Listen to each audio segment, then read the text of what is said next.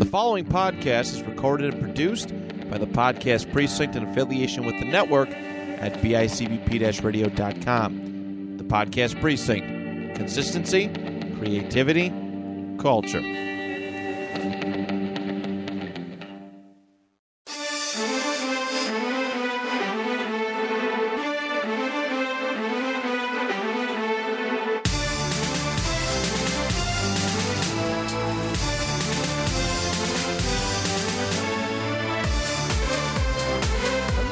Everybody, and welcome to a brand new episode of the panel discussion, for comic book and pop culture talk every single week, right here on the network at bicbp-radio.com. My name is Matt Johnson, one of your hosts, and alongside with me, every single week, Mr. Schmitty. Schmitty is here.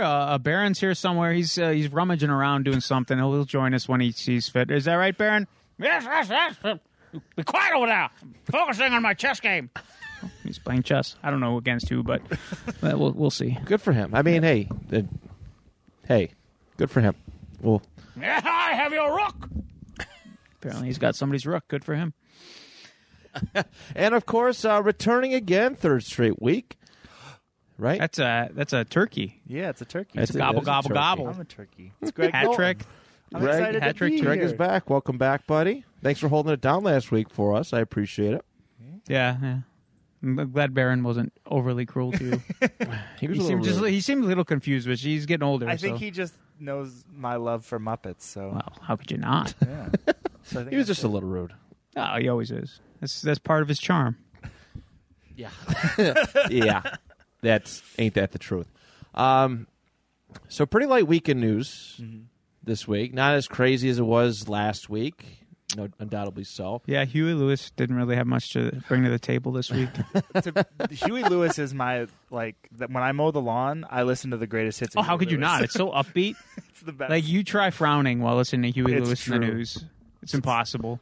Even more impossible to try to frown while listening to Huey Lewis in the news while you're watching a Sweating to the Oldies tape with Richard Simmons. I dare you to frown. That sounds like a great day. It is. You can't frown on that. No, not at all. Not at all. So let's run through what we got. Like I said, last week was pretty busy. Bill Murray is going to be in Ant-Man.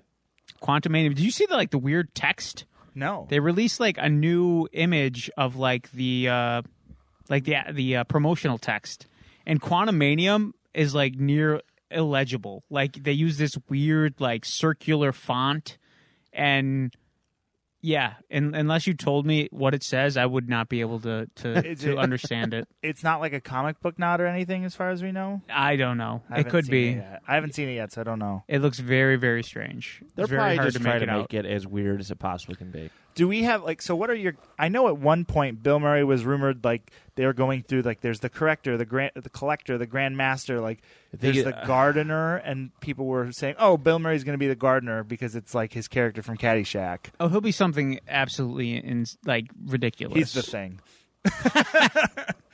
Oh my god!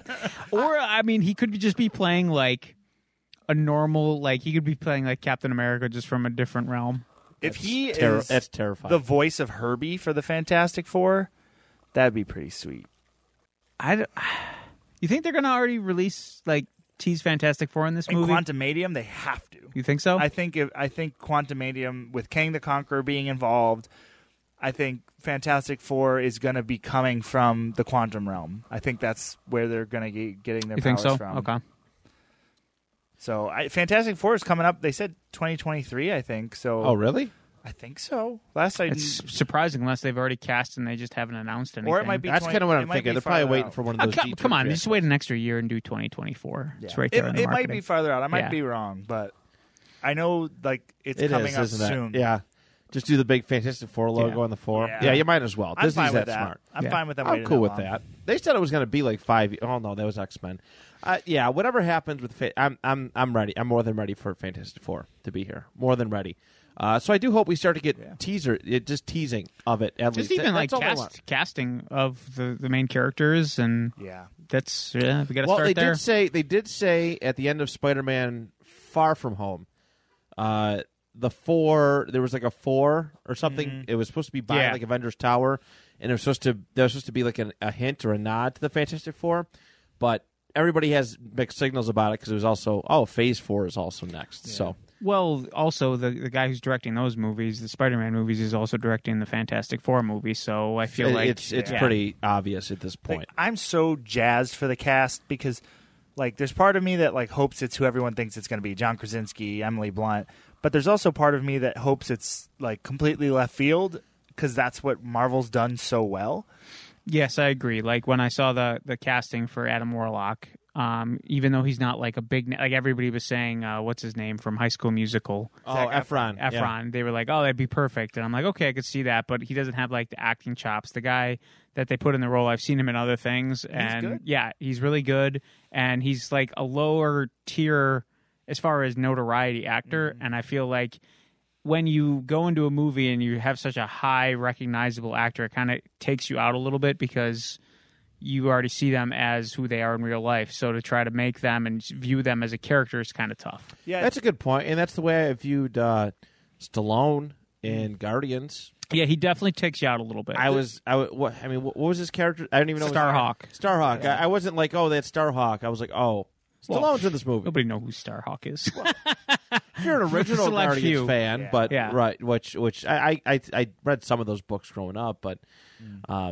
I think the bigger actors are great for the cameos, like the Bill Murrays and the Jeff Goldblum as Grandmaster. I think, right? Yeah, but I think for as far as the a main role. Characters, the feature role, it's better to have characters that are not as established. I think even John Krasinski is kind of a risk because people are going to look at him and just wait for him to look at the camera because he's so like the Office role is so tied to him, right? Even Emily Blunt's kind of a bigger actress, like So that's why I wouldn't be surprised if they don't go down that route because I think it is very obvious, and I mean, heaven forbid something happen with their marriage that's gonna make it hell. Oh, real awkward. Yeah, that's gonna make it hell. That is a good point. Did you see someone cast like Charlie Day as the Human Torch, Mac as Invisible Man, the girl I don't watch enough Sunny to know as Invisible Woman, and then Danny DeVito is the Thing. I was like, give me that. Give me Danny DeVito as the Thing. I'm here for that.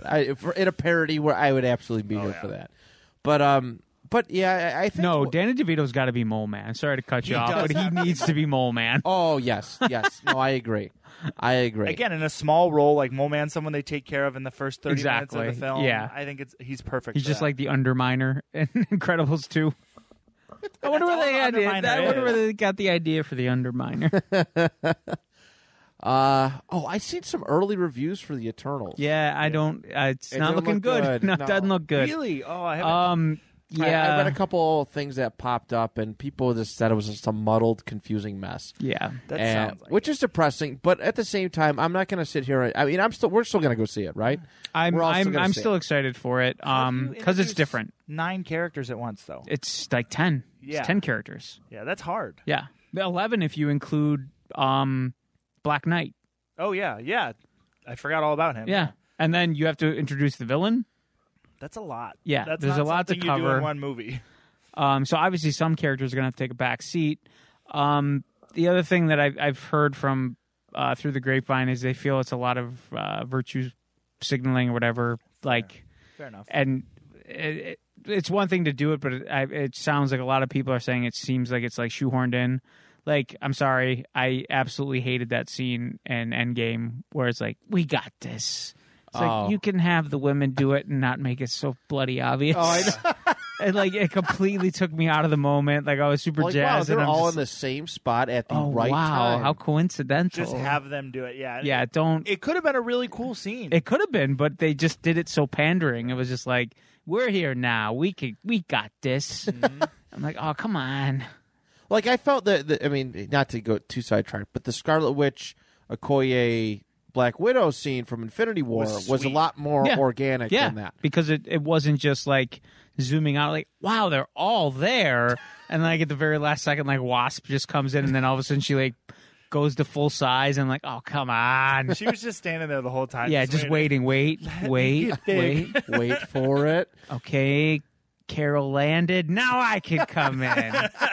It's like, oh, yuck. So I hope that that's people reading too much into it and it's not too pandering. And I don't want to go by these critics either. Like I said, I mean, early reviews. Oh, everybody's got their. But listen, they buried Ant-Man. The first Ant-Man movie. Ant-Man's so good. I know, and they buried it. They said this is the worst Marvel movie by far, and it wasn't even close. No, and I remember I went to go see that movie, and it was so funny, and just especially after Age of Ultron. Yeah, which had some pretty serious. Like I feel bad for Ant-Man. Like they had to follow. They used it twice. Oh, to follow Avengers movies. Yeah, it's like, boy, that's tough. You like Ant-Man had the problem of breaking the formula.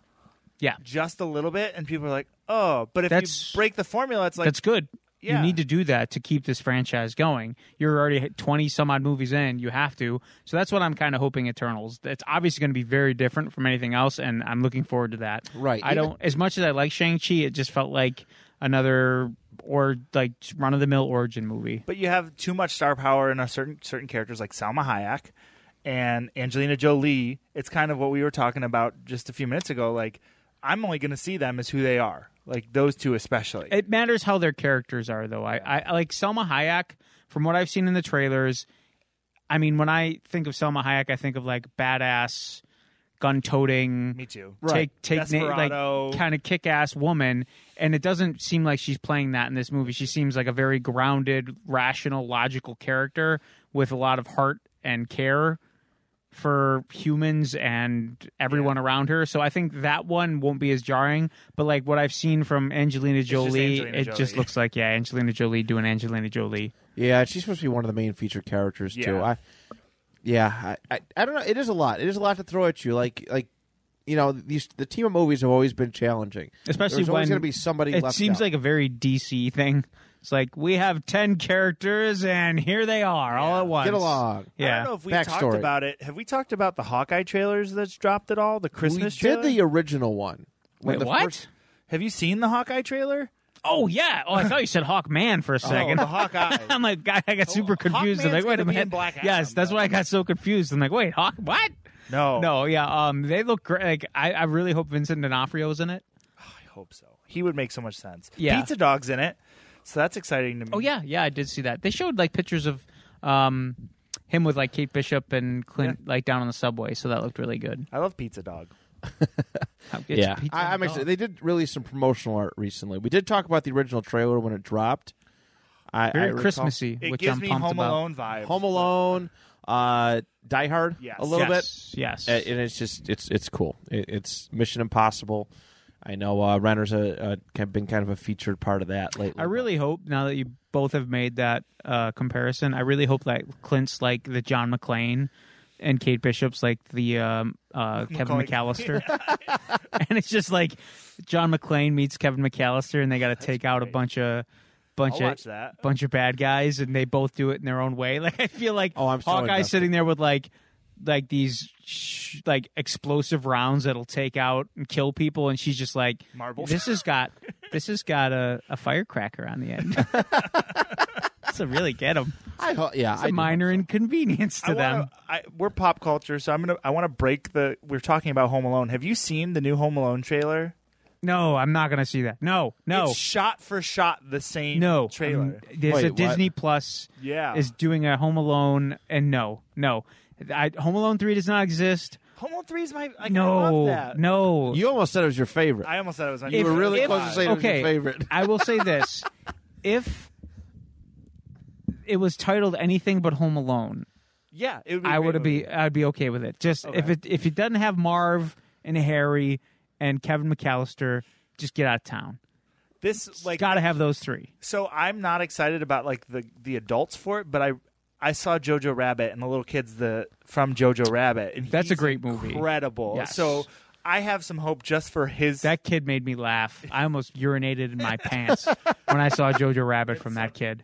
We watched But that I'm movie still, and we're like, whoa. yeah, I'm not excited for Home Alone That's my reboot. quick. Then I have one quick. That makes me sad. Yeah, You're not excited for it?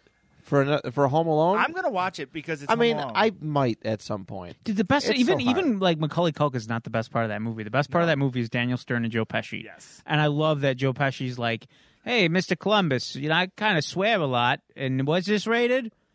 I'm getting burned, and I'm getting electrocuted, and I'm getting it, and I'm not gonna fucking swear. A frigid. Like, that's the best. It's so good. Priceless. Pesci is amazing. It is true. Oh, I miss his acting. I always liked Pesci because Pesci just reminded me of my grandfather. So. Especially in Home Alone, because my grandfather would try not to swear and do that. Yeah, Right. fragile. So good. Priceless. A serious random news, Image Comics is no longer doing second prints. So it's first Image. edition and Only first print. They're not reprinting anything anymore. huh. So, like, they just released a bunch of Spawn comics, like Spawn Gunslinger and stuff like that. They're like, we're not reprinting, even if it gets super popular. So it's going to be harder to get your hands on. Is the Lorax taking over the company? He's doing it for the trees? It might. I mean, that's fucking funny. I mean, The Thneed trees? Is he doing it for the Thneed trees? It took me a second. I know, right? I mean, I know we're in the digital age and all that stuff. I think it's cool. I think so. I think it adds value if one of those first editions becomes like super popular. Not only that, Damn, somebody bro. scored a goal. A goal, yeah. A goal. The Sabres winning. No, the Devils. Oh, the Devils. Yeah, I know. It's a little weird that I cheer for the Devils, huh? No, that's cool. I don't cheer for the hometown team around here. That's cool. Oh, I cheer for the Sabres, too, but... Oh, you're one of those guys. Yep. Hockey confuses me. Man with two favorite teams. Oh, I've got like 4. I respect it. Says the guy with 30 jerseys hanging from his... He likes the players. Yeah, I'm a players guy. Oh, okay. I do respect for like how there are some like first ballot Hall of Famers up here, and then there are some absolute duds. Like who? There's 4 Like who? Rivers jerseys. There's 4 Phillip Rivers jerseys. There's an autographed one over there. 5. He's my favorite player of all time. I shouldn't Who's say a dud? I shouldn't say duds. Tell me who's a dud. I should say people that reached a certain pinnacle and fell off Andrew very, Luck? very big. Oh, that was just a low blow. I was just gonna. Greg, you can 6. go. You can go away again. Like, you got Cousins up there. Kirk Cousins, come on. He was awesome when I bought that jersey. Yeah, for a season. Carson Wentz. Oh my God, Brissett. you really just don't want to come Jacoby back. Brissett. You have a Jacoby Brissett That was jersey. my quarterback for a year. Welcome to... This is now insult. Who was the quarterback? Who was the quarterback when Manning was out that one year before they got Luck? Curtis Payne. I'm not getting a Curtis Painter jersey. Well, then you're not a true Colts Yeah, fan. what the heck? Is that how it goes? Yes, that's how it You've goes. got Carson Wentz. He's good. He's better You than had Josh Phillip Allen. Rivers. He was your quarterback for What? one Now, year. wait a darn... I've always loved Phillip Rivers. And his 17 kids. You almost have as many jerseys as he has kids. I know. If they ever want to come here, I can clothe them. What else we got for news? I think we seen some other Marvel stuff. Was there? I feel like I read. Something leading to Secret Invasion. Yes. Yeah. Supposedly has some connections to the X-Men coming about, which is cool. We've been wanting those kind of hints lately. I haven't delved too deep into it, but it was announced. Comicbook.com said that some kind of leak or something is saying that the X-Men are starting to going to happen within Secret Trickle Invasion. in. I hope that's how it is. It's like, oh, here's an X-Man. Oh, here's an X-Man. I really Oh. hope Rogue is in the Marvels. Oh, that would be cool. Yeah. That's how she gets her powers. Yeah. I think that'd be You really think cool. Rogue will be like one of the first X-Men that they use? I think they want. I think they're going to use like people like Havoc and Rogue and like Kitty Pryde and like Really? not like the mainstream ones. I think they're gonna use characters that weren't overused or used predominantly in the previous X-Men. I'm all movie about franchise. Havoc. Like we'll definitely get Wolverine. Don't get me wrong, but I don't think they're gonna start with him. I think we might get Colossus if they pull Deadpool in. Like they Yeah. might just include a Colossus still with him. Yeah. Which would make me really happy. Colossus is That my Colossus second was favorite great. X-Man. That incarnation of Colossus and Yeah. Deadpool was great. Oh, the X-Men version was trash. Yeah. I always say that Deadpool did X-Men better than X-Men did. They did. No, they really Yeah. did. The other thing, speaking of the Marvels, is Kamala Khan's character, Miss Marvel. she in the comics she has kind of similar powers to Captain America. Right. She's also an Inhuman. Since there are no Inhumans in the MCU, she is not going to go through the transformation chamber that they use to unveil their powers. So they released a promotional image, and it looks like she's not going to stretch or contort her body as the way that she does in the comics, a la Mr. Fantastic. Yeah. It looks like she's more going to be kind of like the Green Lantern, where the rings that she has on her forearm are like it shows like she's got her normal size hand, and then she's got an enlarged hand around it. That's probably a great point. You don't want two characters with the same abilities kind of popping up at the same time. Yeah, that's fair. And I would say Mr. Fantastic is probably more popular than. Well, just more well known. Like you can go to an average person and be like, "Hey, what does Mr. Fantastic do?" And he's stretchy. What does Kamala Khan, Miss Marvel do? I don't know. They're gonna still think Captain Marvel, Carol Danvers. Like a lot of people aren't gonna know the difference. So you can change her power set just slightly, so not to confuse the general audience. I'm not crazy about it, but I understand it. Yeah, I think that's where I'm gonna sit with it. I don't think it'll change. Yeah. No, she'll still kind of have the same abilities. It's just gonna plus two. It's got to be from a technical standpoint. It's got to be a lot easier to computer animate those effects versus like stretching of the body and contorting and. I mean, yeah, we've seen how it looked in the old Fantastic Four movies. Yeah, it was kind of weird. Yeah, even the one with the Fantastic. What was it? The Fantastic Four, whatever. The one with Miles Teller. Yeah, with Miles Teller. That even looked a little weird. It didn't kind of look.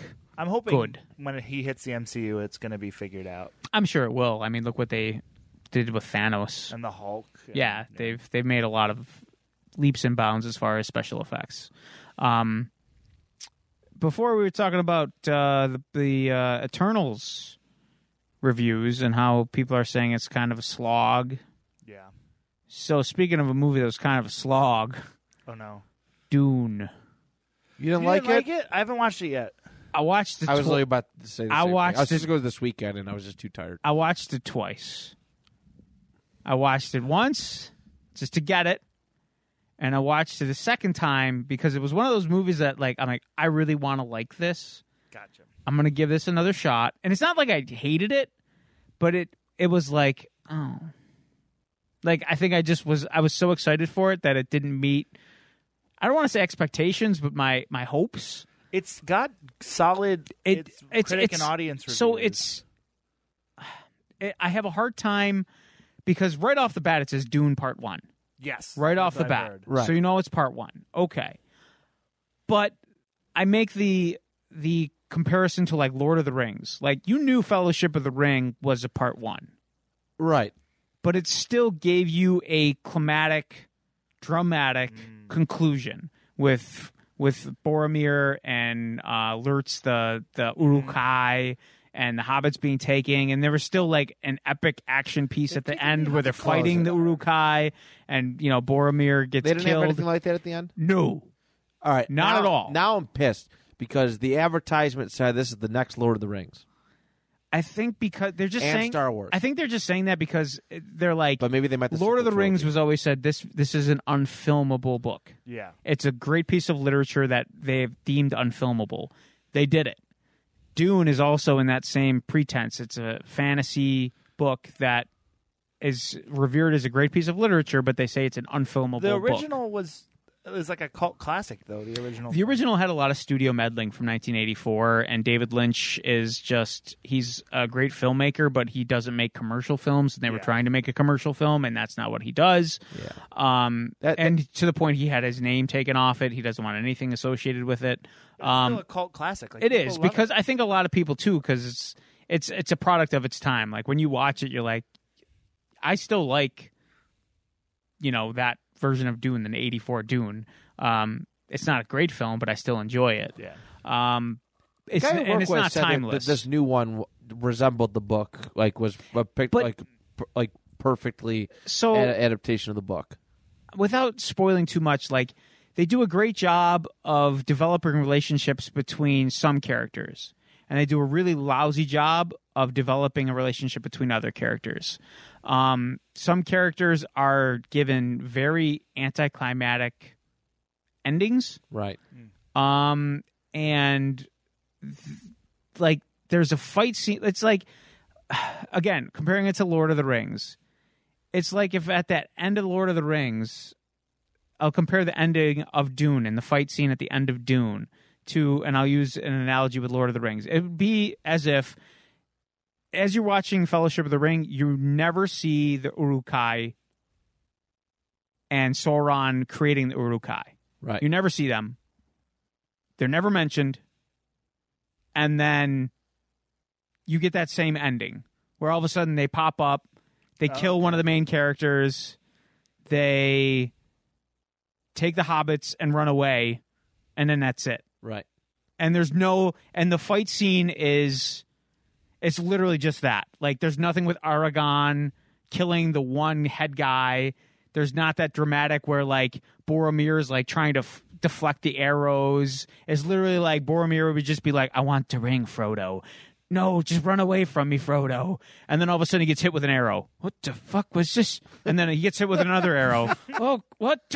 And then Merry and Pippin are just like, what's going on? And then all of a sudden Boromir just falls over and you see these Uruk-hai that you've never seen before. Like, why do they have a white hand on their helmet? I don't know. And they just come in and they grab the hobbits and they run away and it's like, credits. Really? That's rough. I mean, it's not, I'm trying to like use the Lord of the Rings to this Dune.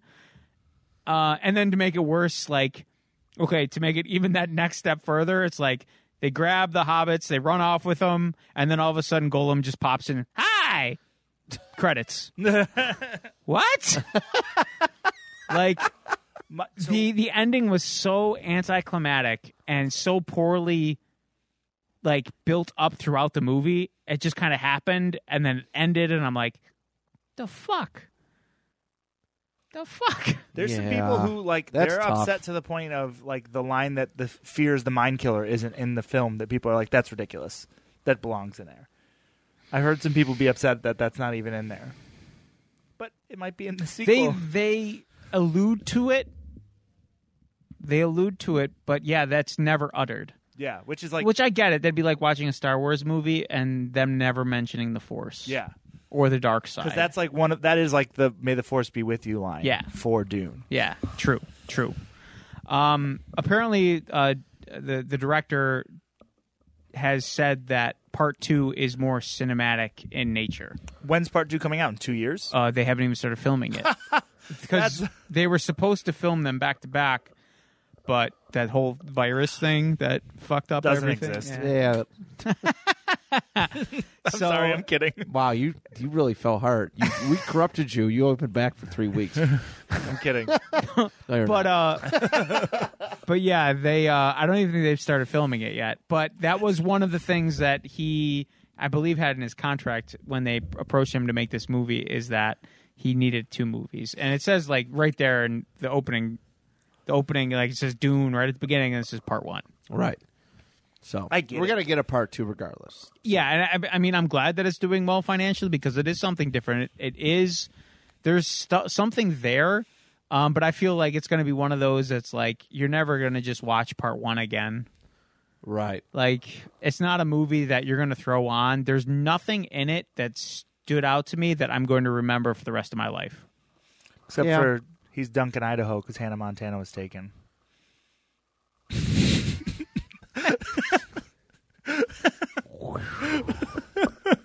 Over my head.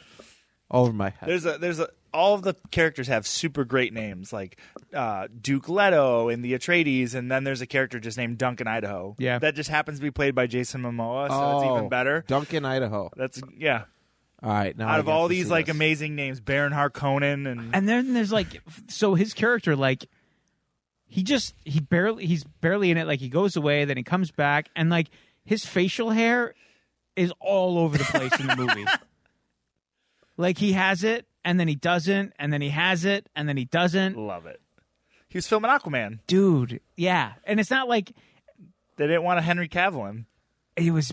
But it's distracting. It's like, wow, his facial hair recedes and grows and recedes and grows. And He shaves a lot. It was that Yeah. obvious? Yeah. Yeah, like to the point I'm like, wait a minute, does he have a beard or doesn't he? He just I thinks did and have to gross. watch some of the scenes with subtitles on because it was very hard to understand what the characters were saying because they're like almost chanting or sobbing or whispering the dialogue. And it was important dialogue because I didn't know what the hell was going on. And then I put the subtitles on. I'm like, oh, that's what they're saying. That makes sense. Well, yeah, I fully intend to see it. Like I said, I would still recommend seeing it, but make sure that you're not sleepy. So it's a good thing we didn't go see it this weekend. Yeah, if you're even a little bit tired, you're going to fall asleep Okay. because it's dialogue and exposition heavy. It's been a long time since I slept in a movie theater. So Yeah. Star Wars, first time I went to go see New Hope. Well, Guardians Volume 2, Really? but that was sleep deprivation. I always fall asleep at the drive-in, so I can't. Really That one, I comment. think I told you that story. Yeah, I think you did. Yeah, I was going to go to the movie with a friend, already lined up a babysitter. He called me that day. His son wasn't feeling well, so he couldn't make it. So it was too late to like, hey, I got a ticket to this movie and it was like an arbitrary time, like 2:00 in the afternoon during the week. Like, Yeah, that's rough. so I already had my parents come. Like, well, I guess I'm going by myself. So I go there, sit down. I got my soda pop. I got my popcorn. I'm watching the movie. The last thing I remember was Stallone talking down to Yondu. And then the next thing I know, I'm being prodded with a broom. And I look, and my eyes open, and it's the usher, and he's like, dude, you got to leave. And the house lights are up. The screen is completely white. And they had the theater's empty. They had already cleaned it. So I used to work at a theater, so it's like, I know that they had cleaned the entire theater with the hopes of, we'll make some noise, hopefully he'll just wake up because this is really awkward. And it got to the point like, dude, the next movie starts in 5 minutes. We got to get this guy out of here. So I open my eyes and go, fudge, I missed the movie. And he goes, yeah, you okay? I'm like, yeah, I'm just really tired. He goes, all right, well, you got to go. So I went back like 2 weeks later with my wife and we saw it, and it's like one of my favorite Marvel movies. But awesome. yeah, I do like Guardians 2 a bunch. Yeah. All right. We got any toy news? Hasbro HasCon was this last week. A lot of the stuff I wasn't overly keen on. A lot of the stuff is G.I. Joe heavy. Mm-hmm. I'm not a big G.I. Joe fan, but I know for those who are, they're doing like a Tiger Force line, which is a revered part of the line back from the, I think it was like early 90s when Tiger Force came out. And that, I believe the Tiger Force is going to replace Cobra Island, which was the Target exclusive. So those Target people are going to be loving it. They're going to be growling. Oh, and they're going to ask Mr. Tiger if they'll come to their wedding, just like Rocky did at the Philadelphia Zoo. Oh, my God. Hey, Mr. Tiger. Imagine if they did the wedding scene and the tiger was at the wedding. I wish they did. In a suit. Huge missed opportunity. Yeah. Huge and Paulie gets in a drunken fight with him. I'd pay to see that. Oh, who wouldn't? The tiger would show up instead of the robot later. Oh, no, it'd be Paulie and the robot getting into it with the tiger. And George Washington Duke would come in for no reason. But regardless of that wonderful fan fiction, a lot of the G.I. Joe stuff came out. It's nice to see that the G.I. Joe classified line is still going strong. The other big reveals were a lot of Mighty Morphin Power Rangers stuff.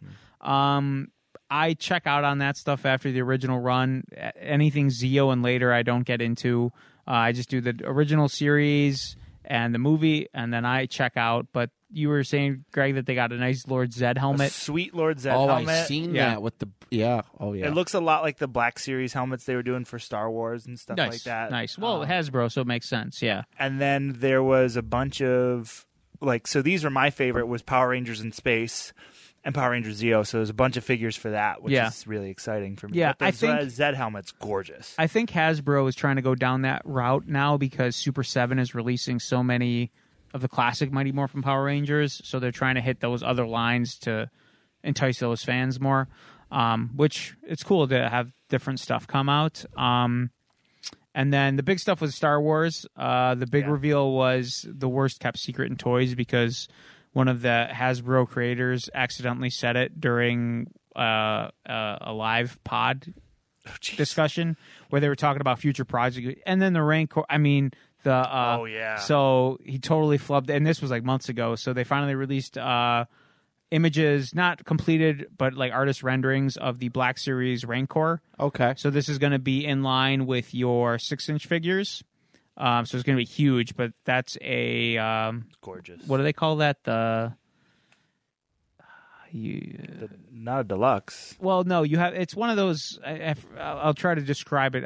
The words are escaping me, but it's the one where you say, "Yeah, I want this," and then if they get enough backers, then they produce it, and then thank you.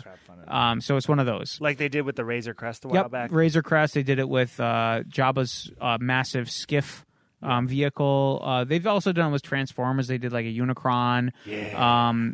They did it with a few other properties as well. It's been pretty successful for them. And other toy companies are kind of going that same route for bigger play sets and bigger vehicles and stuff like that. And there's also going to be like target goals. If there's this many backers, you'll get this extra. If there's this many backers, you'll get this.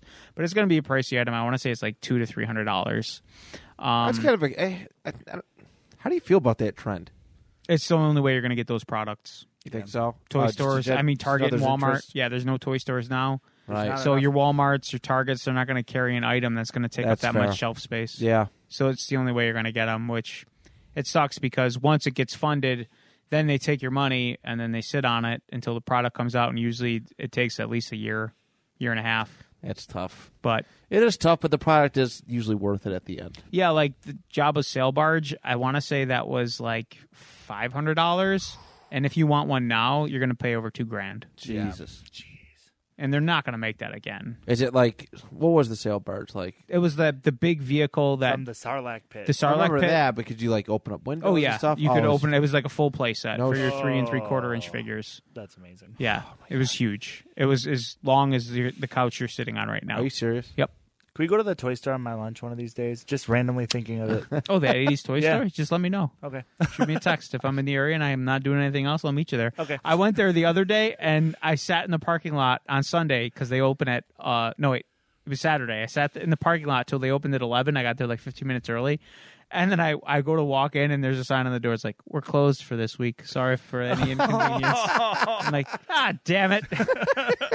I was all excited. Oh, boy. But they are open now. But and then the other Star Wars stuff they released, they're really milking the Mandalorian, especially like the mold. They're doing another Target exclusive deluxe Mandalorian where it comes with Grogu with the egg tank and one of those ice spiders. Which is cool. It's cool, but like we've already gotten, I think this will be like the third time they're doing a deluxe version. Because it's easy for like if you haven't gotten it before, you can get it.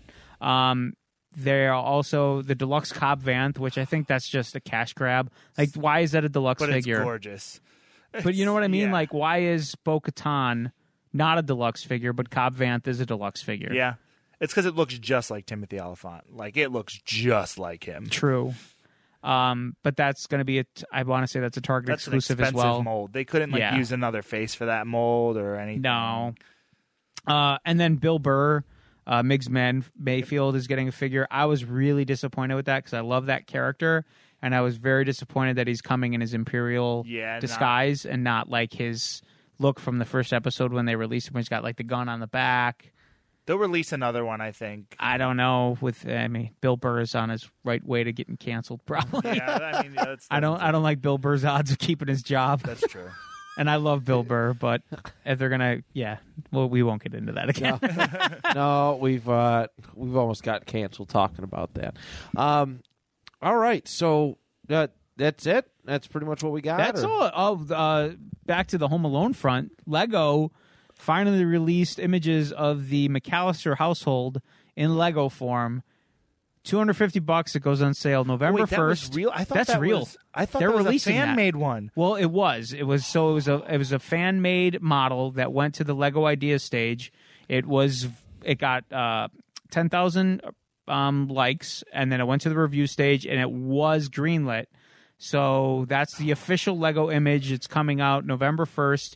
$249. I'd pay that for that. It is close to 4,000 pieces. Oof. And there are, I looked at the images. There are, if you're a fan of the movie, like I'm a super fan, it's my favorite Christmas movie. I've watched it over and over again. At one point when you'd call my phone instead of me being an adult and saying, "You've reached the voicemail box of so-and-so, call me back," it was literally the dialogue from Angels with No Wings, where it was like, "Yeah, you've been smooching with everybody. Al, Leo, little Mo with the gimpy leg, Cheeks, Boney Bob, Cliff. I could go on forever, baby." That's how much of a fan I am of Home Alone 1 and Home Alone 2, where he's lost in New York. That poor Kevin McAllister. But there are tons of little Easter egg references throughout the set. There's the play features are there's you can put Kevin on a sled at the top of the stairs and hit a button and he'll scoot down the stairs on his sled. There is a train track in the living room with a Michael Jordan likeness cardboard cutout on it that spins in a circle. There's also a mannequin. It does it by it's electronically. Does it do no, it by... you have to crank it. It's got a okay. crank. Still, I was about to say, yeah. There's another one where there's like a mannequin spinning in circles on a record player. The dining room table does have macaroni and cheese on it. The kitchen has a TV with a picture of Angels with No Wings. There is also a doggy door that the burglars can stick their heads through. There's little Nero's pizza boxes all over the kitchen. There's a laundry chute that you can push an iron down in the basement. It does have the furnace. There's also like a little sock stuck in a thing of tar. It does come with a tree house with a zip line all the way up to the attic. In the attic, there's a little thing that has like the blueprints for the traps. Yeah. There's paint cans that you can throw down the stairs. There are little micro machines under the stairs, and like even little things like if you look at the Christmas tree, there's 2 turtle doves on it from the second movie. Yeah. There's like in Buzz's room, there's a picture of his girlfriend that he says yuck to. There's like a catalog for Duncan's toy chest from the second movie. There's the shelves. You can pull a pin out and the shelves fall down. The spiders crawling around the house. Wow. Like, instead of having It's a Wonderful Life Village, you can have that around Christmas time. That's really sweet. For sure. It's got like the little statue out front that the pizza man always hits. It comes with Marv and Harry's van. So you get that. You get Harry and Marv. Joe Pesci's got the gold tooth. Oh, amazing. The Daniel Stern figure, you could turn the face around and it's got the iron marks on his face. It comes with Kevin McAllister. It comes with Kevin's mom, and then it comes with Old Man Marley, and he comes with the shovel and the garbage tote so he can salt the roads and hide his dead bodies in there. Yeah, that he's so murdered. Good. They've been doing. Yeah, I mean we've praised Lego a ton in recent months about just some of these sets that they're releasing. We did the Seinfeld one, yeah, the Daily Bugle one, just all the attention to detail. They've hit a stride. They did apartments for the Friends not too long ago. Yes, they did. We were That's talking right. about those ones. And they're like that's what it is like the immense attention to detail is People just. Lego Ideas is getting a ton of ideas because people are just sitting at home. Yeah. Well, they've actually had a problem with that because during COVID, so many people were using it as a way to express and kill time and keep their sanity. Yeah, myself included. That they had so many submissions that they had to like. I mean, it was ridiculous. Normally, it was like 10 submissions per review stage, and they would only accept one thing, but they were getting 40, 50, 60 things that would get through to the review stage. So they've been greenlighting 2 or 3 or sometimes even 4. They're spitting out new review. sets a lot quicker than they ever have before. Yes, they are. So that's good. Very good. That's all I got. All right. I don't got nothing. Let's read some books, boys. Yes, ma'am. I'll kick us off. Our last reading for the wonderful month of Spooptober. I know it's it. Spoopy. All right. I went with Old Faithful. And no, I'm not talking about Star Wars. I went Resident Evil. Geyser? What geyser? What kind of mischief does this geyser get into? There's guys in a hurry in here. There's a superhero whose name is just Old Faithful, and that's all about. He just shoot water out the top of their head. He's like Hydro Man. I want to be that guy. Old Geyser. It comes out their belly button. Why do I think he's like an old prospect? Yeah, well, I'm old Geyser, yeah, and I'm gonna mine for gold with my water powers now. Everybody out of the way, yeah, here I go now. I don't know why it's just coming out. The water's coming out of the belly button. It's the only place I can picture. Oh, yeah, he's like a Care Bear, but he's got that. He's definitely got to be an old miner. You're making me moist. Yeah. Oh God! You won't like me when I'm moist. Oh, that took a turn. I'm gonna put my water all on these rocks now. I'm gonna mine for gold this way. I'm the old faithful. I got one wife. I've had one wife because I'm old and I'm faithful. Yeah. DC, if you're listening, There you go, new character. Or we cut this out and we just do it ourselves. That's our new comic. And we never have to. We can just. Old Geyser. We could be like our Ninja Turtles. that could be Will's addition to our panel discussion from forever ago. Yes, it could be. Old Geyser. I Old love Geyser. Yeah, I did a Resident Evil book dating back to 1998 from Wildstorm Productions, and it's got the Resident Evil comic books back in the day were pretty neat. They put like 3 little mini stories in one, a long fair read. I always like comic books with a lot of content to it. Greg knows my my issue with X-23 number 4 and how I paid $4 for it almost 3 years ago, and 6 words. There was 6 words in it and maybe 2 word bubbles, and I hate that book. It's a bad book. I wonder who wrote that and how much they got paid. I might still to write that book. It might be in there. I don't know. I want to look now.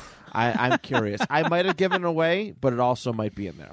So I think you have to keep that just for spite. it was when we used to actually have a grading system for our books that got the worst score of all time. Yeah. It was bad. Was the should frame artwork it. at least good? Not good enough. I think It was all redeeming. right. We should frame it. I'm gonna find it again. Whether I have to go Google it and It's buy gonna it. be like a $400 comic. I know. I just shat all over the most expensive comic book of all time. But anyways, the first story, it takes place in the small town of Saguaro Wells. Pace of life is slow. There's a guy coming out of a saloon and talking about some missing people. It's Old Faithful. Old Faithful. And all of a sudden, their green truck is surrounded by a bunch of man bat looking things. They're bats. They're people like that look like bats. All right. Yeah. It cuts to some underground laboratory that's funded by, you guessed it, the Umbrella Corporation. What don't they get their hands in? I know. It's bad. It's real bad. And Not umbrellas. I guarantee they've never made an umbrella in their life. you think they would. I know. For their company's sake. But what they've been doing is they've been snatching people from this town and then turning them into bats, human bats. All right, so the people are getting restless, though. All right, they're in the sheriff's office. Everyone's like, "Oh, we've had like a ton of people go missing. There's a bunch of hillbillies and rednecks with their shotguns. I say we form a posse and score the hills. Saguaro Wells done lost 8 good people already." And the sheriff's like, "Oh no, damn it, we'll do this the proper way." And yada yada yada. Don't stay out of trouble. Don't do anything bad. Everything's okay until the sheriff's son gets circled by a bunch of bats, and they kill he's got a cow with him, and the bats kill the cow and take a chunk out of the sheriff's son, out of his neck. It's crazy. All right, sheriff's pissed. They're laying in a hospital bed. And they're showing him his son's starting to turn pasty and white, but Leon Kennedy, the big hero of Resident Evil 2, is coming to town because after he escaped Raccoon City, he's just hunted down little weird jobs here and there. The sheriff's son turns into a zombie and tries to attack. Luckily, they got him handcuffed to the bed and they take care of him and all. But Leon's out camping in the middle. Kill him? Yeah, they had to. He's a okay. zombie. Well, I just wanted to clarify. Take care of him. I thought you meant like they fed him chicken noodle soup. They fed. Yeah, That's the cure to. No one knows it, but that's the cure to. It's Sprite and to chicken noodle soup. zombism. Yeah. That's Just how no you one- cure it. No one takes It the is time to good. try. No. No, they don't. They don't. For shame. For shame. So, anyways, Leon is like, yeah, you know something's up with Umbrella here. He's out camping out in the desert, and all of a sudden these bat things are coming after him. This is a really cool action scene. He's shooting them with guns. He's stabbing them. And then finally they get him, though. They put him in like a sleeper hole, and they carry him. He's going to be the final victim of this man-bat project. They take him to the lair. Leon wakes up and escapes, but all the doctors are turning on each other. They're turning on each other. The one head doctor tells the bats to eat the other doctor, and he does. And then he's showing it to a bunch of Umbrella executives, like, "Oh, look what I've done with the money you invested," and yeah, the bats end up eating him too. But it's a cool fire. There's a cool firefight in between it all with Leon shooting at all these things. Good action. I really like the art for these books. But yeah, there's a cool shot of the head scientist brain like leaking. It's gross. Nice. It's very gross. There's another one. The second mini story. There's a Umbrella company. They are delivering the Mr. X, the big tyrant that walks through. They're dropping off all sorts of monsters throughout Raccoon City, throughout everything. All right, they show them dropping off Mr. X. They dropped off a plant monster that kills a bunch of people. They drop off a tyrant. Just taking the kids to school. Just taking the kids to school. Just dropping them off and just messing up everything. And then one of the canisters that they're supposed to drop off, it starts shaking and clanging. All right, and this giant tentacle alien monster comes out and ends up just killing them as they're flying and crashes the helicopter. So it's pretty grisly. No survivors. It's pretty dark. It strangles them and bam. So that was a quick little interesting one. And the last one, we've had snakes on a plane. Oh, But have you ever seen zombies on a plane? I'm sure they've done it, right? They just did Red Sky, where it was like it was Con Air, except the main character was a vampire and just started eating all the bad guys on the plane. That's pretty cool. Isn't that how the Zack Snyder movie ended, with the zombies on the plane? The one guy who got the money. I don't know if I ever watched it. He got on the plane and then he started turning in the bathroom. There's zombie boobaloobies in there, so I never watched it. Which one is that? That's Army of the Dead. The new Army one. of the Dead was Oh, actually. I didn't see that. Okay. Yeah, I think that's how that one ended. I thought you were talking about that one where they romanticize zombies. Oh. Do you remember that movie Yeah, I know that what came you're out talking like about. 10 years It ago? was like Twilight, Warm Bodies. Yeah, oh, yeah, Warm that Bodies. one. Yeah. I know what you're talking about. Unfortunately. His Unfortunately. cold heart was warmed by the sweet, sweet sense of love. It's a good movie. I watched that with a girl I was talking to for like a minute.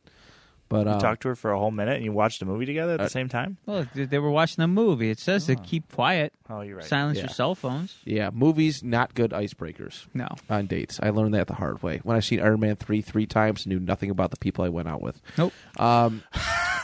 Yeah. All within a month. You gotta do dinner. Yeah, for sure. I fucked up. We all learn. Yeah.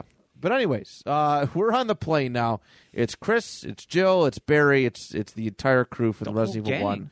The whole gang. Scooby Gang. And they're shooting. They just killed the pilot, who's a zombie. Barry's got like a blowtorch thing, like a flamethrower. It's kind of cool, but it's a little like scary because they're on a plane. And yeah, Chris is like all just cool and stuff. He walks up and he's trying to land the plane. He wants to just take control of the plane because obviously the pilot was zombified. He's about to, a zombie breaks into the cabin and is about to take a chunk out of Chris, and then Barry comes up and chops his head off with an axe. Well, I'll do it. Good job. It was pretty cool. And then they land, and what they're doing, they're going all throughout Europe and battling all sorts of zombies. They're trying to track, Umbrella. They start off in the Tower of London, and they kill a bunch of zombified the queens, like the royal guards with the big poofy hats that don't say anything. They kill a bunch of them. Then they go to Westminster Abbey and they kill a bunch of zombies in there.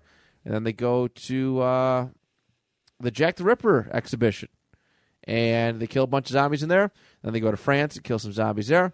It's very action heavy. And they go to the Louvre Museum in Paris, France, kill a bunch of zombies there. That's what World War Z should have been. Right? This is cool. Yeah, that's what I wanted to see with World War Z. I'm digging this. Like, we used to, one of our old grades that we used to use was action, and like it would be a 10. I'd probably give it a 15 out of 10. The best scene in the World War Z books was kept out of the movie, and that's where they find out the water pressure doesn't affect zombies, so the zombies just walk up onto the beach from underneath the water. Oh, yeah. And just massacre everyone on the beach. It wasn't in the movies. Really cool scene. What a waste. That's something different that you actually haven't seen in a zombie movie before. That would have been cool. Yeah. Instead of them climbing on each other like fire ants. That's the sound they make, right? Yes, anyway. Completely. Then they're in the Netherlands and shooting some zombies up. They're all over I've been everywhere, man. They're everywhere. Munich, Germany. And then they finally go to Queck Castle in Fussen, Germany. And this is where the story starts to slow down a little bit. They start finding some files, some notes, and stuff starts to get a little crazy. Chris is investigating some old knight's armor, and he turns around, and one of them reaches out for him. That's cool. And then a skeleton thing reaches out, comes out of nowhere with Barry. It's an animated skeleton, and Jill's being attacked by zombified rats. And that's where it says to be continued. Terrifying. But I don't know if they ever made another one after this. I don't think that they did. Zombified rats. Oh, they did make one more. It looks like they did make one more. But track that down. Yeah, let's see. I am curious because all of them are continuation stories. But the drop off in Resident Evil comic books was huge. I don't think they made another one until 2009 after this. Wow. So.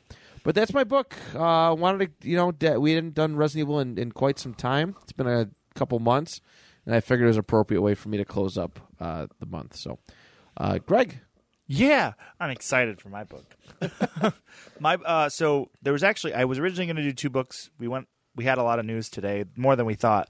So the first book I'm going to plug is Task Force Z, just dropped today. It's Suicide Squad, except it's led by Red Hood and Mr. Bloom, and they have a zombie Man-Bat, Arkham Knight, and Bane that they're feeding these Lazarus Pit gummies and keeping them alive as zombies. And it's pretty cool. It just dropped today as well. It's a cool book. But I am reading. Tinian has become one of my favorite writers. He was a student of Scott Snyder. I'm reading his DC versus Vampires. This just dropped today as well. It's the first of 12, and it's a really fun book. So it starts with a guy walking, and he says, "I know I'm coming here like this is dangerous. I apologize, but I have nowhere else to go." And he's walking up to the Hall of Justice. He talks about how he's being hunted, he's alone, and he's afraid. And his name is Andrew Bennett, the DC hero known as Vampire.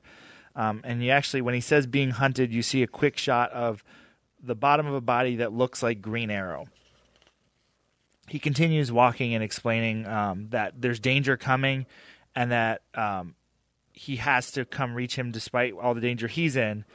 And he gets hit by a car, and someone comes over and checks that he's got no pulse, and he yells, "Get back," as the fire starts to burn him up from the sun. And Green Lantern actually covers him up with his powers outside of the Hall of Justice and just says, "Just another day here at the Hall of Justice." We've seen people burst in the flame before, and brings him inside. It's a normal thing. Yeah. So Vampire starts speaking to Hal Jordan and saying he needs to see the Justice League now. And Hal Jordan says, all of the Justice League is off planet on a mission, but I'm here. You can let me know what's going on. And then Zan, one of the Wonder Twins, walks in. Oh, that's awesome. And he says, Hal says, "No, we've got to keep the door shut. He's photosensitive." And Zan says, "Who's going to take a picture in here?" He goes, "No, he's a vampire." And it goes on to him explaining about the cult of the Blood Red Moon and Mary, the Queen of Blood, who used to be his lover. Her whole job as a vampire was she was actually keeping the vampires from attacking and killing humans. She struck a deal with the Justice League and was keeping them safe. Well, she's dead now. Oh. And they ask if he killed her. He says, "No, I was hunting her killer." And it all led him to one place, the Legion of Doom. And what did Animal and Hawk do?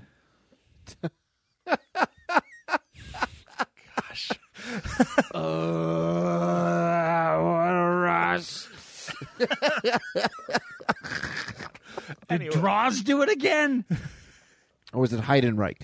Oh, gosh. I forgot all about him. Oh, good times. Hey, he won the tag team titles in Buffalo. He sure Yeah, did. it did. So they say the Legion of Doom was a hard place to get into, but he says not for everybody. And he turns into a bat, or in the flashback, he turns into a bat and he comes in and everyone is dead. They've been killed by vampires. You see Black Manta, Solomon Grundy, Sinestro, and they could tell it was the work of vampires. It's Vandal Savage is showing all of their faces. He says it's the start of revolution, and you see there's a plan to block out the sun, and that if they could turn Superman, Wonder Woman, John Constantine, the Joker, Ra's al Ghul, there's these plans to turn these people into allies and turn them into vampires to help them. As he's looking, he finds one person, Lex Luthor. He trips over his body. Lex had chopped off his own arm, and he goes to kill Andrew Bennett, or Vampire. And he says, "No, I'm not one of them. I'm trying to help." And Lex basically explains that he needs to go to the Hall of Justice and he needs to give him one thing, and he hands him a vial of his blood. He says, "Show them this and let the world know that they were saved by Lex Luthor." And he wants Vampire to kill him so he doesn't get turned. So he actually has Vampire choke him to death because he doesn't want to get bit and turn on accident. So it cuts, and Vampire is immediately hid as a quickly revealed Scarecrow and Vampire Gorilla Grodd. Both are vampires. Oh, that's awesome. That's really cool. The panel of Gorilla Grodd is sweet. That is really cool. I like the all red on that, too. Yeah, for all the flashbacks, it's this really cool all red. So he gets in there and he runs away, and as he runs away, he gets knocked to the side, and a vampire version of the Riddler grabs him. And he says, "Well, what do we have here?" And he jabs the vial of Lex Luthor's blood into Riddler's eye, and Riddler immediately turns to ash.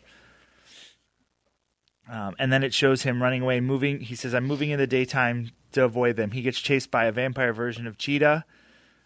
He says their agents are everywhere. He's all covered in bandages, moving through. And he basically says the Legion of Doom has already installed vampires in other places. They have a plan to take over the world. And Hal says, "A plan to take over the world. The Legion has already fallen. All of this being told to us by a vampire. Do you have any proof?" And Vampire hesitates and says no. He goes, "No, I just came to tell the Justice League because I didn't know who else I could trust." Zan then says, "Well, I can go tell the Justice League." And Vampire says, "Wait, they're here?" And Hal grabs his head and says, "I wish you hadn't have said that," and picks up Zan with his powers. And Hal immediately flashes his vampire teeth, which is real cool. And then you see all of a sudden Zan has a rope around his neck in the construct. This is the cool, this caught me off guard when this happened. And all of a sudden, the construct is a blender, and Zan drops from the rope and is blended to death. Just like in that awful Treehouse of Horror where they were cooking the children. And Hal reaches out, and there's a spout on the blender, and he asks if Vampire would like a smoothie, and actually drinks the dead Wonder Twins' blood. This is dark. It caught me off guard completely. I was wondering why they used a Wonder Twin. Yep. That's why they used a Wonder Twin. And Vampire refuses, and he says, "If you knew him, you wouldn't be so horrified." And it's a bit watery. And then he goes on, and Vampire says, "Well, how haven't you died?" And he goes, "Well, sunlight's an interesting thing. Sun produces multiple frequencies of light." And he goes to explain how the Green Lantern rings and all of the other rings are controlled by light. And he can actually make it so his ring is filtering the light that's hitting him. And he says, "I can also make a sun." And he makes a small sun and begins to burn Vampire to death. Vampire says, "I spoke with no one. Go to hell." And Hal says, "No need. We're bringing it here," and drinks his Wonder Twin smoothie. He continues on the phone with someone named Master. Says, "No, it's not important. I dumped the blender out with all the evidence." And there's actually a fingertip still in the sink as it falls down. He needs one of the ninja blenders. And Aquaman walks in and says, "There you are. Batman called a meeting." Then it cuts over to the Batcave, and Bruce is getting out of his Batcave talking to Alfred. Alfred hands him a note, and we find out the note was actually what Vampire was reading in the beginning. He wasn't giving it to the Hall of Justice, but giving it to Batman with the vial of blood, and that's where the comic ends. Ooh. Nice. This is the first issue of 12, and I really it started off slow. As soon as the blender thing happened, I was like, okay, I'm here for this because the easy thing is always zombies, right? When it comes to this time of year, that sort of thing, it's always zombies. And they've done zombies, and they've done it well. Yeah, but vampires is cool. Intriguing because vampires are obviously intelligent. And I'm not saying that we haven't had vampire characters in comics before, but it's been a while. It's been a while, and this is really, really neat. I'm interested in this. Hal's one of my favorites, so to see him evil as a vampire was really cool. And DC's got a bunch of cool stuff. I'm going to cover a comic next week next month when I come around. Yeah. That I'm really excited about as well, where they're going back into old time fantasy with these characters. That's what I love about DC is these multiverse stories that they do such a good job telling. They do a very good job with and the the cover of this book is just Batman with a stake and Green Arrow just going I'd frame that at vampires. There's a cover like the Deceased cover where Batman's actually a vampire that's really cool. I almost grabbed it, but yeah, this was fun. I really liked it. I love Tinian, so I'm excited to pick it up again. Good book. Nice. I am going to continue on with my Death of Superman. Very spooky. This is the final. This is the final book. Right? I misspoke last week. I thought this was going to be the final, but this is the issue before the final. Okay. So I will leave you on a bated breath once again. Perfect. So last one ended off with Doomsday heading toward Metropolis to fight the Hulk Hogan-esque wrestler and just cause mayhem and destruction.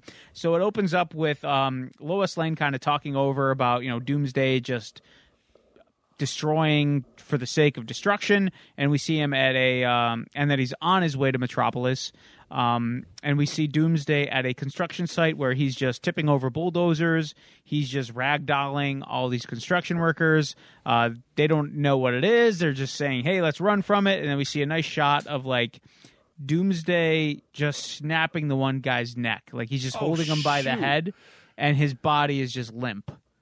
Which is pretty intense for a book from the early 90s. Yeah, I'd say so.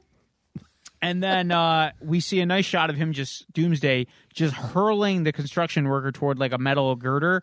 And we see it through Superman's perspective where he's coming down. So you just see his eyesight of Doomsday throwing this guy, and you see Superman's fists coming down. Oh, that's a cool panel. That's a really cool panel. I wish it was bigger. Yeah, well, because the shot right next to it is Superman hitting Doomsday in the back with both his fists, and Superman realizes that, he's telling Doomsday, forget it, Doomsday, your rampage stops here. And Doomsday looks like he's actually in some kind of pain. From there, we see Superman hurling Doomsday up into the atmosphere. He passes a news copter with Lois Lane and Jimmy Olsen, and they're still talking about, they're hoping that Superman will, stop Doomsday. They don't know where he came from. Jimmy's excited from all the crazy cool shots that he's gotten. And he can tell that Lois is a little concerned for Superman, and right. he's assuring her he's Superman. He's got to be okay. And then we see Guardian getting out of the Rebel from the previous issue, and he's just kind of asking questions, and this alien life form appears over the top of him, and the alien life form is just expressing that they don't know where Doomsday came from. They're hoping that their race is not responsible for him. And that's really all we get from Guardian. Then we see Superman and Doomsday kind of fighting in the air again. Superman thinks to himself that this creature is agile and it's just strong and twisted, and he can't hold him. And then he gets kicked in the chest, and it's so much so that Superman can't breathe. And he kind of also notes that this creature, Doomsday, is fueled by nothing but anger and rage. Then we see Doomsday come down. We see the alien that was kind of talking to Guardian over top, still reiterating the fact that he's concerned that maybe their species is responsible for Doomsday. And as Doomsday comes down, he's kicked Superman. When he kicked him in the chest, he kicked him all the way down through another construction site, all the way down through the steel girders. And we see a nice little shot of Ma and Pa Kent watching this on their television. Oh, boy. And Ma Kent says, that's our son, Jonathan. He's being beaten to a pulp. And those TV reporters, they're treating it like it's entertainment. And Pa Kent says, Clark is our boy, Ma, but to the world, he's Superman. And it's not that they're callous, lest they don't mean to be, Ma. It's just they don't think anything bad can really happen to him. Then we see Superman. He's got blood dripping down from his mouth.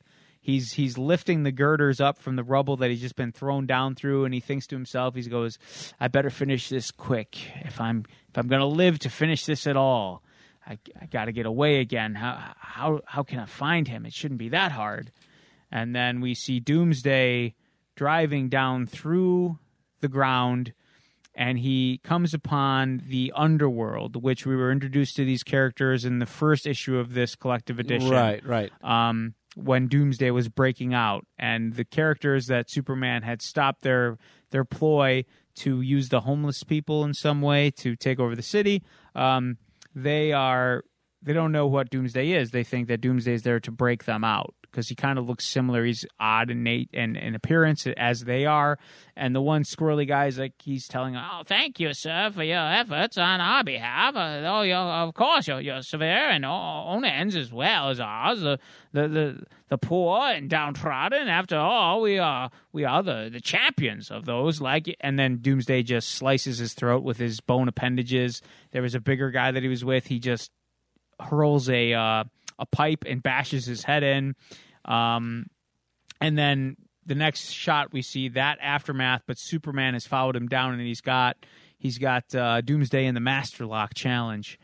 And he's thinking to himself that, it was easy to find him. It was easy to find him as I thought it would be. Unfortunately, all I had to do was look for the rubble. What's that? Smells like gas. Oh no, a gas main might have ruptured in here. And then all of a sudden there's a huge explosion. So much so that it takes out an entire building, and it causes such a backlash that the news helicopters almost crash into one another. Then we see a shot of Luthor doing an interview where he's, saying that he's not sure where Doomsday came from. He's trying to ease the press down, but Supergirl's with them as well.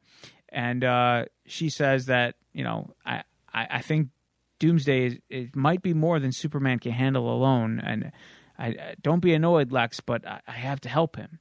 And Lex says, that's very generous, love. Indeed, I agree with you. Metropolis must be preserved. So finally, Lex is agreeing that Supergirl can go help Superman after he was kind of trying to keep her at bay in the previous issues. And then we see a shot, a capeless Superman, which I wasn't used to seeing as a kid. He's kind of got Doomsday in a waistlock, and he's trying to constantly be flying with Doomsday because he's realized that Doomsday can't fly. He can just leap.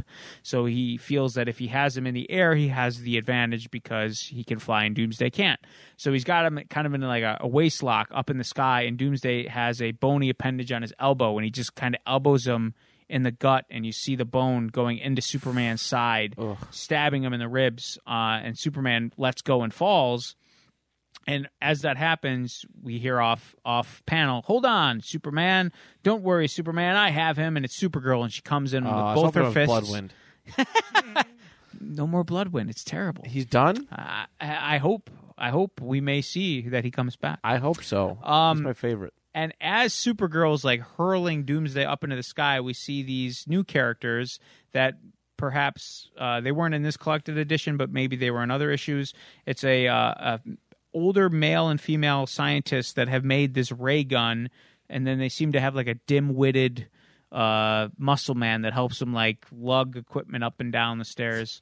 And they have this ray gun on top of this building, and they're pointing it at Doomsday. As they're doing this, Doomsday literally just punches Supergirl's face off. It's the only way I can describe it. Oh, jeez. Wait. So he punches Supergirl, Holy shit. where her face literally looks like a puddle. And as this is happening, she's thinking that she's never seen a creature so powerful. It must be some kind of alien. And then we see a shot of what only I can describe as a purple alien being, which is Supergirl with her eyes bugging out of her head, falling down into the rubble. Like literally bugging out of her head. Yeah. Like he punched her so hard that... She shapeshifted. Yeah. Into this purple, gooey creature. Into one of the putties from Power Rangers. That's kind of what she looks like. She does look like a putty. All you got to do now is hit that Z right in the middle of her chest, and she'll blow apart. So the professor and his wife with their dim-witted sidekick, they blast Doomsday in the back with their laser cannon, and that literally did nothing because all Doomsday did was punch it, which caused another massive explosion on top of the building. And we see they must have some anti-gravity belts that they kind of say that they hope work, that perhaps were established. They look like old like bat utility belts from the 66 Batman. Okay. And apparently they jump off the building, and that's the last we see of them. Then we see Superman saving some more people due to another gas main explosion, due to all the destruction and wreckage. Then we see these police, I guess they're the police officers, and the one guy just looks like a giant stereotype of an Irishman. Here he comes, Maggie, ugly sucker. And then his Maggie, she's like, you're a master of understatement, Terp. Apparently his name is Terp. Come on, nail him. And they just start open firing on Doomsday to zero effect. He just ravages some of the police officers. Luckily, Superman swoops in. He saves the one. And then we see Superman punching Doomsday so hard in the jaw that Doomsday's... he's kind of got like a bony appendage on his chin that almost looks like a beard, but it's bone. And he punches it so hard that it breaks. It's a pretty iconic shot. Like, as soon as I saw this neat. again, Yeah. Huge flashbacks. I remember that vividly as a child. And then it ends with Superman and Doomsday just going blow to blow. And Superman says, your rampage ends here, Doomsday, even if it kills me. And he thinks to himself, Metropolis is where I hold the line. Continued in the next chapter. So Superman's a bloody, battered mess. Doomsday is enraged. And even this shot, it's really cool just to see them just going toe-to-toe. Yeah. I love books like this. I mean, for the longest time, Superman was so overpowered, right? Oh, yeah. Like, just too OP. Like, you knew he was going to prevail in any situation. And for those who don't know where this is going to go, you'll find out next week. But it's really cool to see Superman challenged. Mm-hmm. Yes. A character with that much power, that much ability, they have to be challenged. I remember in the Justice League show when he first fights Darkseid for the first time, there's an awesome scene where he like hits Darkseid pretty hard and Darkseid doesn't do anything and goes, oh, sweet. Like, I can just let go and cut loose, and just starts throwing him around the building. I was like, this is awesome, because it was Superman like actually being able to have a challenge and do more than just be like, all right, I'm just going to stop these robbers with guns. Okay. Right. I mean, if you think back, like, again, those early days, like, yeah, he was going to figure everything else out. Every supervillain he fought, he was going to figure it out by the end of the episode or the end of the comic Unless book. they were bald. Yes. Pretty typically. Yeah. Pretty typically. And just kind of have his way with them. So That was his true. I believe Baron said he had something for the holiday season. Baron, are you done with your chess game? Yes, you see, today I have a spooky comic strip here. Yes. Now, this is by a man named Charles Schultz. Now, Charles was very smart because he realized that peanuts are very high in fiber, not only for your body, but for your soul. Yes.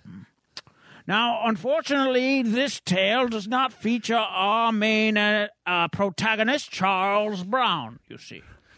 This very story features that terrible trollop of a woman, Lucy. I always hated Lucy, that trollop. And she is sitting there with Snoopy Dog, and they seem to be doing something to a pumpkin. That one does on Hallows Eve, and she's carving eyeballs in him. And Snoopy watches. And Lucy says to Snoopy after finishing her jack-o'-lantern, her lantern of the jack, "There, now I'll go get a candle and we'll see how he looks all lit up. And that trollop walks away from Snoopy Dog. And Snoopy, he's a curious little canine, and he climbs up this jack-o'-lantern. He sticks his snout in there. He sniffs. Oh, no, he fell in. He fell right into the jack-o'-lantern. But, alas, all we see are his 2 little puppy dog feet sticking out the top of this jack-o'-lantern. They look like they're kind of like bunny ears if you look at this visual gag. Yes. And now, Linus, sweet Linus, comes strolling in, and he observes this jack-o'-lantern that Snoopy Dog has fallen into. But alas, all he sees are the little puppy dog feet sticking out the top. And he tickles these tootsies with his fingertips. And from the jack-o'-lantern he is, yes, laughing, giggling. Linus walks away. Confusion, I would assume. He walks right up to that trollop and he says, your pumpkin has ticklish ears. Yes. Oh, that tickles me, in fact, right in my funny bone. Thanks for that, Baron. That was good. Quite welcome. That was good. See? Fiber for the soul. Peanuts. Very good. Yes. Very good. Yeah. That was good, Baron. Very nice. Very nice. You're Yes. coming to that. I mean, that was one of your longer reads, too, there, Baron. So. Yes, this was many panels. Mr. Larson usually gets his point across. Very efficient in one panel. Sure, Mr. Schultz, not so much. Few panels. 7. Oh, no. 9 to be exact. He should learn some efficiency from Mr. Larson and the far side. Yes. Maybe someday. Someday, yeah. Maybe someday. Well, everybody, that is a wrap on this week's episode. That is a wrap on Spooptober. And Greg, I wanted to thank you for being here. Yeah, nice last to several have you. weeks. It's wonderful to have you back. And like I said, I know you want to pop in from time to time. You got a lot of responsibilities and stuff. You know the deal. Just text us when you want to come on. The problem is I keep walking into comic book shops and pulling things off shelves that I want to read to you all. I talked about. So, hey, That's a good That's a good problem. problem in our problem to eyes. have. That's a very good problem in our eyes. So, all right, listeners, thank you so much for listening. And until next time. Those darn putties. They're everywhere.